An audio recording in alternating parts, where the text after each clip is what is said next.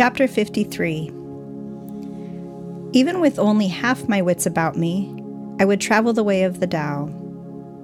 The only thing to fear is getting off course, for it is a safe, wide-open highway. Oh, but men love to get sidetracked. Politicians' vanity projects get funded, while infrastructures crumble and natural resources get depleted. They wear expensive suits, own trendy status symbols, drink the best whiskey, dine at exclusive restaurants, and have more toys than they have time to play with. This is white-collar piracy. It is most definitely not what it means to surf the Tao.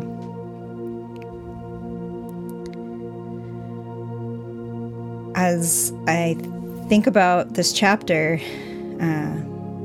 it is frustrating sometimes. I mean, I look at, what's going on both sides of our political spectrum and see how everybody has their pet things that they want funded. And the sad part is that, the common person is the one that loses out the most.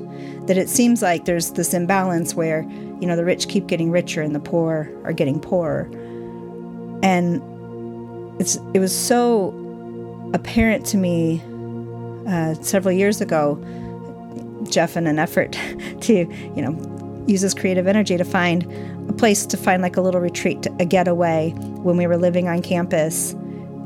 And that's obviously we were living here and working here, and sometimes you just need to get off and get a break. And so a friend had allowed him to use his sailboat in Long Beach to have a little writer's retreat at the time that he was writing his book, Sexy. And that sort of put this idea in his head of, being able to maybe find his own boat. So he searched for like the cheapest boat that he could find and got something for a couple $1,000s. But what really became obvious as we started spending more time visiting the sailboat was that there's all of these boats, there's so much money, there's all these toys all around us.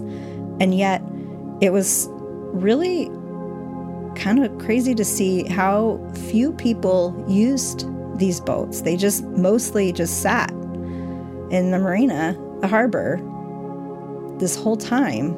And if anything, often, there were a few people, I would say like 98% weren't used. And if we saw any action related to these boats and yachts, was mostly just that somebody that was hired to come detail it or, scrub the outside and clean it up. And it just, to me, felt like such a waste that I could just envision how many people would actually enjoy using these boats but couldn't afford it. People that don't have homes that maybe could even, if it's in the area where you're allowed to sleep over in it, then you could, sleep on it. It just, it's another place that people could live when you've got, all these homeless people. And it just seemed like there was so much money there and nobody was using it. Even like my own life, you look and you think as I'm, and I'm younger, and you think of like if you get a job and the whole thing is to maybe, keep getting promoted and, and get more money. And I guess that, we can, as we, if you're able to keep making more money, you can get more and more comfortable in your living, own more things, have more toys, take more vacations. But I just think of the disparity of, the people that have and then those that don't. And I don't think that we really ever stop and ask ourselves, do I have enough? Do I need any more? Or at least we don't do it often enough. I don't do it often enough. At what point do we say, I don't maybe want to take this promotion because the goal isn't necessarily just to make more money, and maybe this position isn't going to make me happy. Maybe I'll be miserable in my job. But often we think, if you're going to advance, if you're going to get promoted, you're going to get more money, that, that somehow that will make it worth it. When I think of my own waste, what really comes, glaring in my mind is my wastefulness with food. And I've even kind of stopped going and buying as much at the grocery store, because I found that I had these intentions to make all this food and, these meals, but things would come up and it wouldn't happen. And then I ended up, throwing stuff away, and I feel so terrible every time here's something else. I got, it's gotten old. I got to throw it away. And I heard somewhere that, we in this, in this world, we produce enough food that nobody needs to starve. And yet, because even the parts that we throw away would be enough to feed everybody. And that just was, really startling for me to really think about that. We have some people that are absolutely starving and other people that just have so much. And it just, I think sometimes we justify that difference by saying, oh, I've earned it. I've worked really hard for it. And yeah, I mean, I'm sure that people have and do work hard.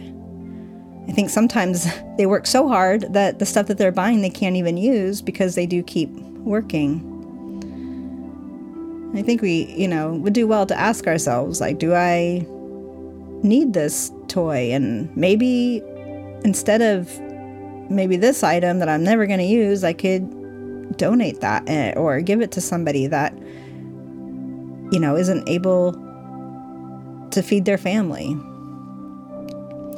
One last thing that kind of comes to my mind as I think of this chapter was there was a pastor friend of ours that told us about a Zoom meeting that he had, and people were talking.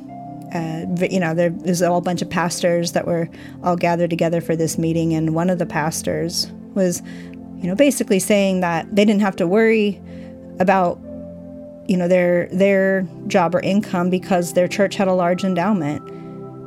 And, and it was all kind of in the context of thinking of, the numbers seem to be dwindling and some people were actually concerned with their job security. And this person was like, our church is doing quite well. And the thought that came to our pastor friend was, wait a minute, you're basically kind of gloating that you're sitting on a pile of cash, just sitting on it. You're in a community, this was during COVID, you're in a community that is in need. There's people all around you, and you're just going to sit on this cash for your own job security in the future? That just felt like somehow, we're kind of getting this all wrong of what it means to follow the way of Jesus, what it means to truly be in community and look out for our fellow brothers and sisters and to be there, for the poor. I mean, it's really sad that, we do get sidetracked. We do sort of find ways of thinking about things that we don't challenge ourselves to really think,